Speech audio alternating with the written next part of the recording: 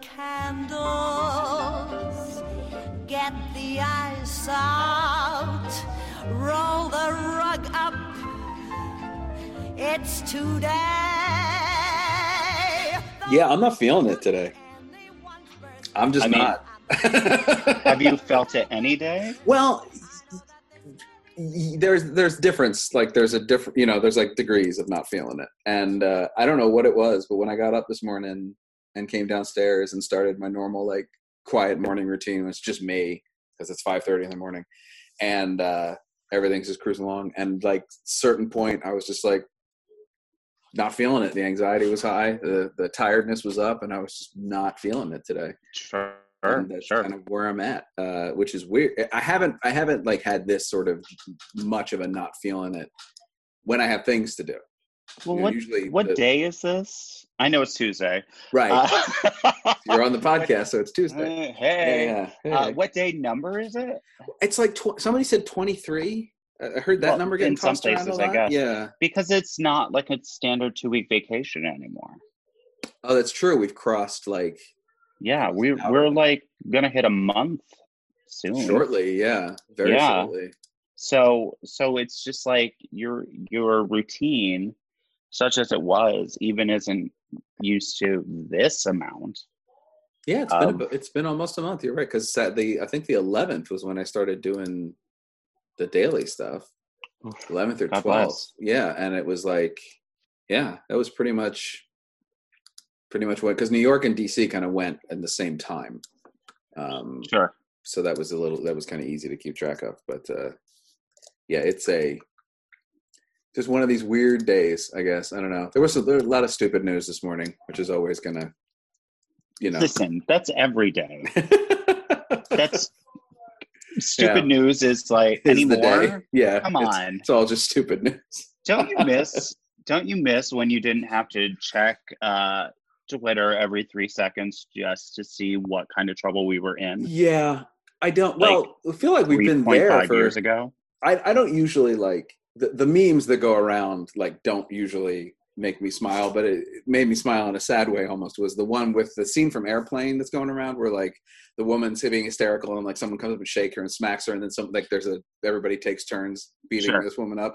And somebody had labeled it with like 2016 starts, and then 2017 comes in, and 2018. Yeah, it's just like it's been a while. It's been a minute. It's been the entirety of my daughter's lives, which is weird. And it struck me today that there are going to be children, right, who are growing up right now who do not know a world before masks. Mm-hmm. And that will live in their consciousness. Yeah. And that's weird. Yeah, that is weird. Oof. It is a demarcation moment. That's the other thing of like the depression and like the, like almost like it was described as like 9/11, but that wasn't the same to me. Like it doesn't have the same, because the effects were, it's not like a catastrophe. It's more like the depression to me, where like there's a ripple effect. Like it starts like, oh, it's bad. And then, yeah. Sure. The eeriness in New York is a lot like post 9/11. Mm-hmm. The quiet and the, we sort of wanly smile at each other as we cross paths from 6 feet away. Right. Just to be like, human. Where was that mural you found the other day? That was nice. Oh, it's in Astoria. There's like a sculpture garden that's big and empty. And I've been trying to take like walks in places where people won't be. Mm-hmm. So, and it just happened to be down by there. And I don't really go to that part of Astoria. So, there was just Marsha P. Johnson. Yeah. And I was like, holy, that's so cool. Yeah. Yeah. So little things to bring joy. That's all I'm looking for. Sure. I'm going to turn you into a Jerry Herman convert by the end of this pandemic. Good luck. Good luck. I did start, I'm taking it slowly because I'm enjoying it so much. I did start watching Lindsay Ellis's Why Is Cats, her hour-long, which also not only talks about the movie, but also talks about the show and the history of the show, which is a story that should be its own musical movie, I feel like. Why not Cats? Why not Cats? Honestly, It's at kind of this my point, response. Yeah, it's not why my. not Starlight Express? Which Well, is why not Cats on Starlight Skate. Express? Like, I really, yeah. Well, it's in. I see Starlight Express to me is so much of a funnier story than Cats is, but I guess it wasn't, since it wasn't the It's a phenomenon story that of a Cats is. diesel engine that falls in love with a steam engine. Not a diesel engine, a steam engine, because the diesels are bad. Well, right? listen, Oh wait, which version are you talking about? That's the other problem. Who knows? Who cares? Freight is great. Freight is great. I. It's like Cats without the whimsy, which is such a weird thing to say. At some point, Andrew Lloyd Webber was like, you know what, I should revise Starlight Express. Yeah. Continuously. But It's so, you know what really needs a rework? You know what is still running, and still making me money, and yet, well, at the time though, I think it was still running in London when he like tore it. They closed it for like a month and remounted it for the '93 version. Yeah, and it's which is a great album. Yes, it is a very good album. Mm-hmm. But it is that thing of like he does to his shows all the time. We're just like, why? Why are you like? It's a hit. leave it alone. Nope. Not. Some people just like to rewrite. Steven Schwartz has been doing it for years. Yeah. Womp. Like even his hits, he will just go back and revise. And is it for the better? Unclear. Well, yeah, I think with Godspell, the answer is definitely no. But sure. I guess I like the second version of Tower of Babel. It's certainly a little more focused, but I liked that 2001 off-Broadway one that had 1 million now stars in it. Yeah. That album is fantastic. Yeah, that is a really, really good one. Great. Yeah. Did he produce that album? Does he produce all of this? Okay. Bruce Kimmel did for Finsworth Alley. Oh, okay. Yeah. And actually, there was a girl in it, Leslie Kritzer, who Bruce named his current label after. Yeah, because he just adored her. Nice. Yeah. That'd be nice. What a life. What a life to have a record label named after you. If and only. Right. Well, does she see any royalties on those records, though? Probably not. Absolutely not. Absolutely not. Honestly. But the name. do theater albums ever make royalties? Absolutely not. It's a very good point. Very, very good point. How do you make money in this business? A question we were almost ready to answer, and now we're going to have to find a whole new answer to. Pulling up couch cushions. Yeah. Hoping it runs on faith. It runs on faith. People describe the entertainment industry sometimes as godless. I think it's the most like faith-based organization in the entire world. I was reading a thing in Billboard a couple days ago that was like, people are moving away from buying with everything that's happening. They're moving away from buying whole albums and things like that and just signing up for streaming services. Which is like a royalty nightmare because they just don't happen. Right. So how do albums, specifically cast albums, which cost so much money, how do they recoup in a world where you're making pennies on the thousands of dollars? Yeah. That I do not know. If they're not recouping, how does a company make more?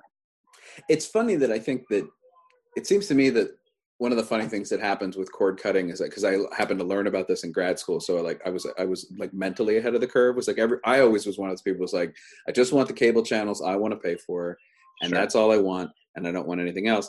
And then I learned all about how like channels actually get bundled and things get produced, and like why cable's actually, even though it's super expensive, so cheap, because you're not paying for each channel individually. If you're paying for each channel individually, it becomes very expensive.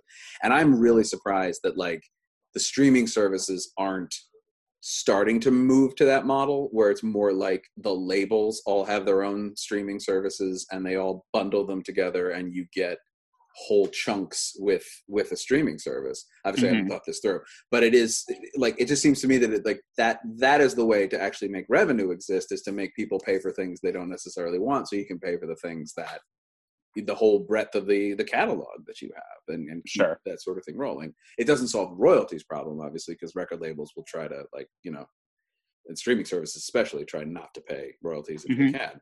100%. But because it's so much paperwork, you know, it's just so much something paperwork. like 0.0007 cents a stream.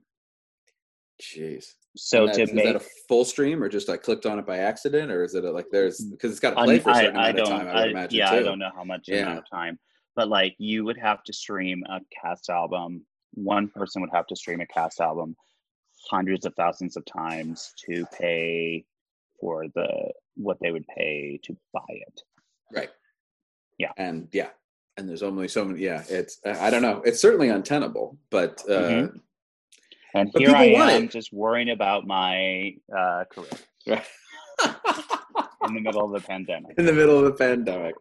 Right. Well, everybody, I think a lot of people are worried about their lives and their careers in the middle of the pandemic. Sure. I know nobody. It is funny that I think I've hit the point where I know nobody who is unaffected financially by the situation. It is my circle I have no billionaires, so I don't that's not where I float. But everybody is seeing preparing to be furloughed or has been furloughed or is the funds are way down or whatever it is. Yeah. As a billionaire, I can tell you, I'm fine. And will be fine. Because I'm never I'm going to spend every waking minute making sure I'm never a millionaire again, because those people are garbage. I just got paid in Chipotle gift cards and they're all closed. So I don't know how I... So here's a question. Was a conversation my wife and I were having the other day because we wanted to order food, but we were just sort of thinking, what food do you order in a pandemic? Where's your line? Because for me, Chipotle was high on the I'm not going to order from Chipotle. There's a lot of handling of the Chipotle in its design. There's nothing against the company and their problems in the past with health code violations. More just the number of people who have to handle that to make it what it is just feels uncomfortable to me. Sure. Yeah. I've never thought of it like that. We cook in this house a lot. Yes. I'm going to start some sourdough starter tomorrow because I'm feeling ambitious and I don't know what else to do. There you go. But we do try to order twice a week because we live in New York and there are people who make their living solely from that. And but we've been ordering mostly from Chinese places because they were the most affected by racism. Yes. So that's what we've been doing. That was my thought too. It was I want to order the Chinese. Also, I love Chinese food, but I want to. Yeah. We get a pizza every so often because sometimes you just want a pizza and watch Onward on Disney Plus. There you go. Well, pizza was one that I thought, because it's put in the oven and then it's cooked to death and then it's brought out and then it's not handled very much as it's transported around. But we were sort of thinking the higher end restaurants, my wife said she trusts more, the ones that have a lot of care in prepping the food because they have a little more theoretically hygienic approach to things. Sure. But I feel I still wasn't, It was in kind New of in York, between. they're all required to wear gloves by law. And they're all doing that here anyway too now. Yeah. So I don't know. Yeah. The delivery mechanism, I don't remember what we ordered the other day, but the delivery mechanism for it did really feel like we were getting plutonium. It was really in the bag that was sealed and with a sealed bag inside. And they're scared to ring doorbells here, which is fascinating. Sure. Because you're okay to bring somebody their food and they open the door and there you are. Mm-hmm. But they're scared to ring a bell. Friends. Friends. Yeah. I don't know what to tell you. Just order some Chinese food. Right. Well, that's what I'd like to do. You never have to convince me to order Chinese food. I will, even if I literally just finished some Chinese food. If you came and said, we're ordering Chinese food, I would say, yes, I will have some.